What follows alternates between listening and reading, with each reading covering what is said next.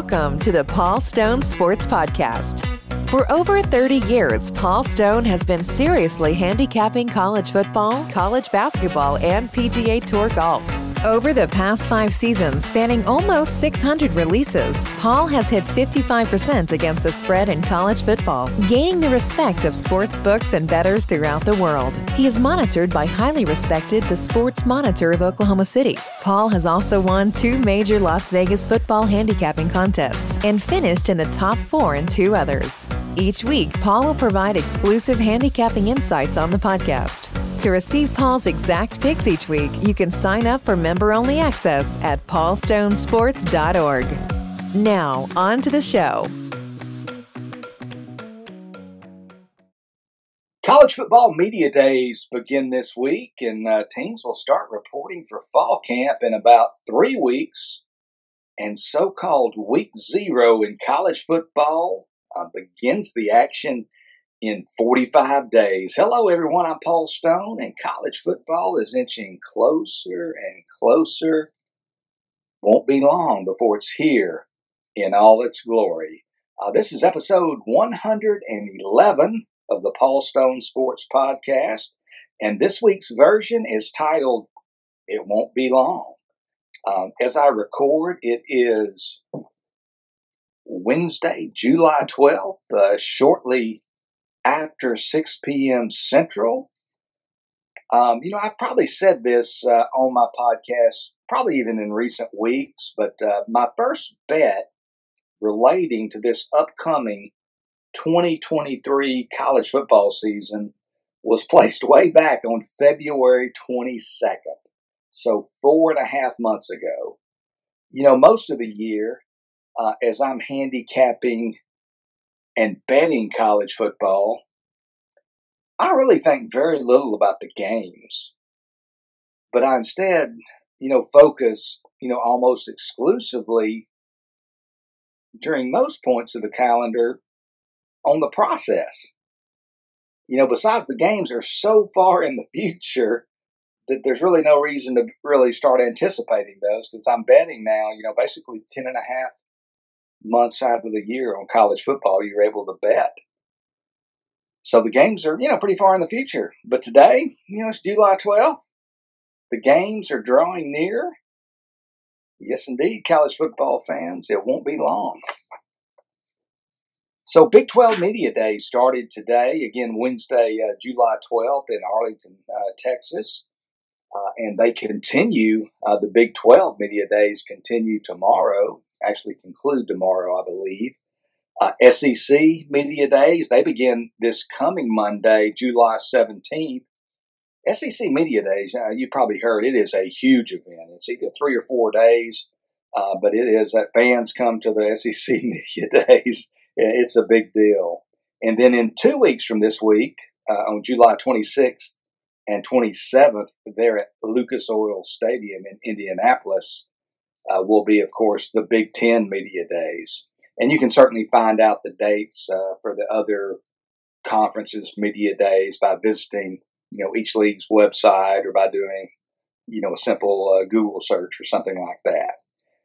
But I'll say this, if you're at least a somewhat serious college football handicapper, I believe you should certainly consume some of the general coverage on each team from these media events. You might learn something, and perhaps something valuable to your handicapping arsenal. I would consume as much or as many of the print and electronic reports as possible. I want to emphasize this, I typically, personally, don't pay a great deal of attention to the coach speak, or the player speak for that matter. Everybody, again, I say it kind of in jest, but really seriously, everybody's stronger, everybody's buying in. There's a lot of optimism. Besides, it's still only mid-July. Everybody's 0-0, and nobody's had, as Barry Switzer once said, half 100 hung on them yet at this point on the calendar. You see in the wacky world of college football, hope certainly springs eternal during the dog days of summer.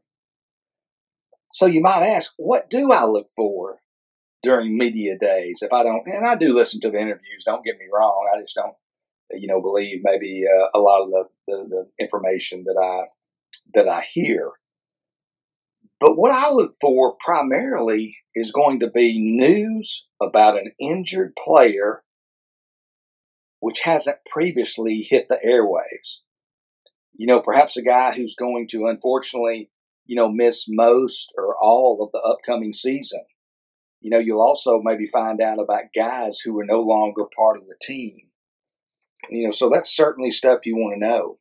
So in other words, I'm looking for news about players whom we were thinking were going to be part of State U's roster this fall, who we now come to understand are not going to be part of the roster. Sometimes coaches will offer this information freely during their opening remarks or their answers to a general question. Other times they might provide this type of information when asked about the player's status, specifically by a media member, who received some sort of info from a source, perhaps, that a player had been injured or what have you.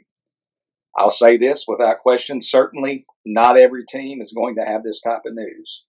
In fact, using history as our guide, only a few will. But if you've got a team, for instance, which was already a little thin, say on the offensive line, and that team loses its 3-year starting left tackle, that's impactful to some degree. That makes a difference.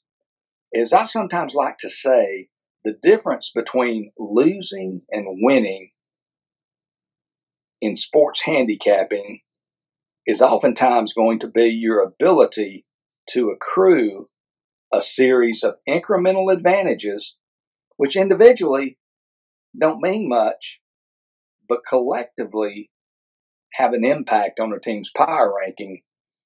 And therefore, in my opinion, if the collective impact is strong enough, should have some level of impact, even if it's small, on the point spread. So I look for injuries. I look for information about players that was previously unknown. And if you listen to the media days and again read the stories and hear the coaches' interviews and those sort of things, you will certainly get some of this information over the next few weeks. Kind of shifting gears here now. People sometimes ask me, what 1 or 2 pieces of advice would I give to college football handicappers aspiring to be long-term winners? What advice would I give them in relation to their preseason preparation? First of all, most of us would probably agree that the quarterback in football is the most important position in all of sport. And it doesn't matter, college football is certainly part of that, the NFL, high school football, whatever. The quarterback is critically important, even more so, I would say, over the past 20 or 25 years. As the 3 yards and a cloud of dust type offenses have almost unanimously been relegated to the history books and grown extinct, if you will. A team can no longer reach its highest ceiling merely with a game manager under center, or perhaps more appropriately, in the shotgun, because not too many teams get under center anymore with their quarterback. Quarterback's got to be able to throw the ball in the college game, especially important, in my opinion, to be accurate in the intermediate passing game. And statues, guys that can't move at all, they need not apply in year 2023. A guy's got to have some level of escapability, got to have some feet, got to be able to move a little bit, and ideally even be athletic enough to be a factor in the designed running game. Initially, I didn't really intend for this to include a dissertation on the quarterback position in today's college football, but there you have my 2 cents. Now to my answer. You know what? That wasn't even my answer. One or two pieces of advice would I give to handicappers as they prepare in the preseason? I believe, in my opinion, many or at least some aspiring college football handicappers fail to pay proper attention to the offensive line and the defensive front seven. I think some handicappers, it's just kind of natural. They become enamored by the aforementioned quarterback position, which is paramount, no question about it. And they become enamored, perhaps to a lesser degree, with the high-profile skill position players. Those guys, obviously have impressive stat lines attached to their bios. So you've got 1,000-yard rushers, you've got 100-catch receivers, guys of that sort. Those guys are extremely important without question. And they're not a dime a dozen at most schools. Some people disagree on this, and at some schools they can be fairly easily replaced, and it's not that big of a deal. But at other schools, might be a little bit more of a challenge. So, in my opinion, again, a lot of handicappers, especially novices or ones who are still fine-tuning and perfecting their craft, almost solely, or maybe even, solely focus their handicapping attention, I guess you would say, on the skill guys, while almost totally ignoring the offensive line. And on defense, again, as I said, I believe it's proper to focus on the front seven. And there's a theme here for sure. Guys who start each play closest to the ball should not be taken with a grain of salt, should not be taken lightly. Looking at this handicapping omission, if you will, I'm going to use the Washington Huskies as an example, this year's team as an example. Washington, first of all, they're going to rightfully be a preseason top 15 team.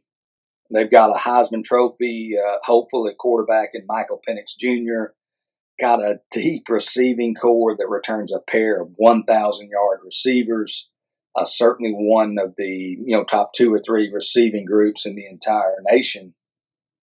But what about the big guys up front? The Huskies, they got to replace 3 offensive linemen, 3 starters, and 2 of those departed linemen, both offensive guards, they combined last year for a total of 82 career starts. Or not last year, but during their career, those 2 guys combined for 82 career starts. So they were multi-year starters. On the plus side for the Huskies, both starting tackles are back, only entering their second seasons as starters, but they are returning. But again, those other 3 line positions, being center, left guard, and right guard, can only claim 9 career starts collectively between them. So they are relatively, Washington, they are relatively green at 3 of the 5 starting offensive line positions. You look at their offense last year, one of the best in the nation. They averaged just a tick under 40 points in their 13 games. Is it feasible, though, realistic, to expect Washington to hit that same mark this season with a retooled offensive line? For the record, I'm not expecting the Huskies to fall off the face of the earth. They're not going to be a 6-win team this year. They are going to be, a top 20, top 25 top team. They are too talented at quarterback and receiver outside of injury not to be. But I've probably got them power ranked slightly lower than most people. And I'm going to be watching, because I always, man, you got to be fluid. You got to say, man, I was wrong in the off season in the summer. I got to bump them up where everybody else has them. So you got to be quick to change your opinions once you start seeing games, once you start seeing players, once you start seeing performances once you start seeing the replacements. But again, I'll be watching closely, especially that offensive engine and that offensive line. Now for my promotion this week of Paul Stone Sports. Advertising messages sometimes seem to associate successful sports handicappers with loud, boisterous proclamations, sunglasses, fancy cars, a blonde on each arm, and expensive cigars. Certainly, it's certainly fine, I guess you could say, to enjoy the fruits of your labor. But nothing could be further from the truth about the work, required, necessary to consistently win year after year against the spread, laying 11 to get back 10. It's long hours, mundane work performed in solitude, certainly far away from any glamour and glitz. It's always trying to get the best number. It's always trying to find another piece of information.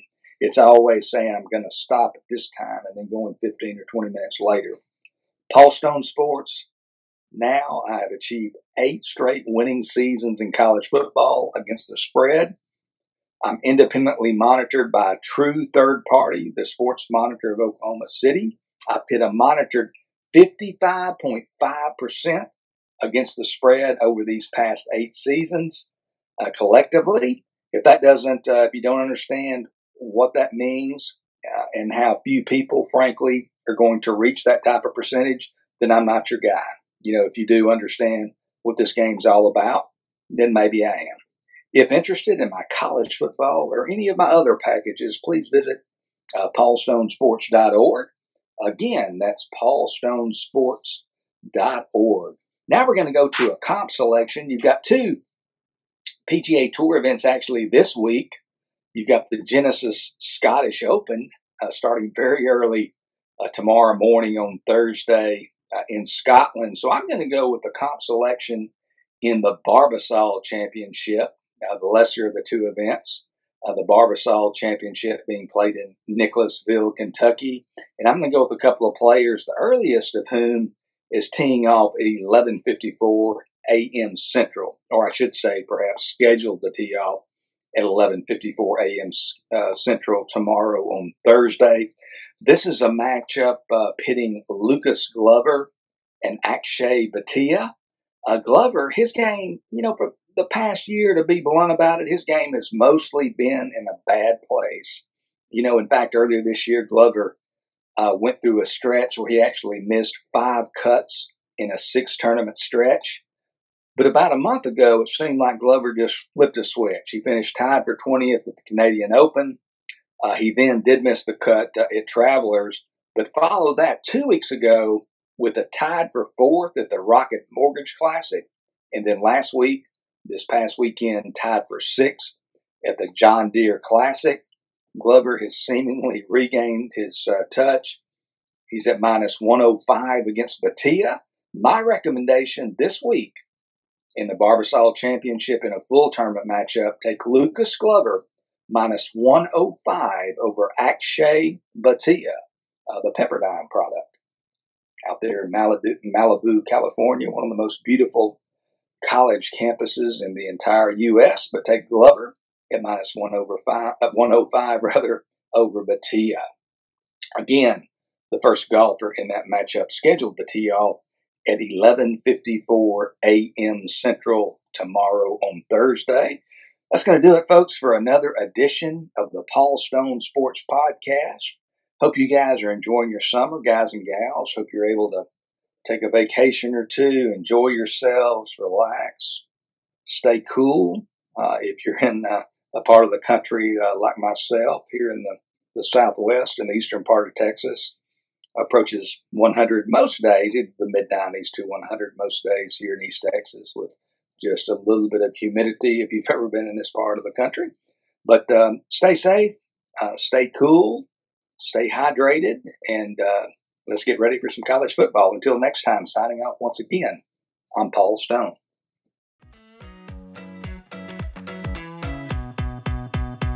Thank you for listening to the Paul Stone Sports Podcast. Make sure to subscribe to the show on your favorite podcast platform so you never miss an episode. And visit paulstonesports.org to sign up for member-only access to Paul's college football, college basketball, and PGA Tour golf picks and predictions.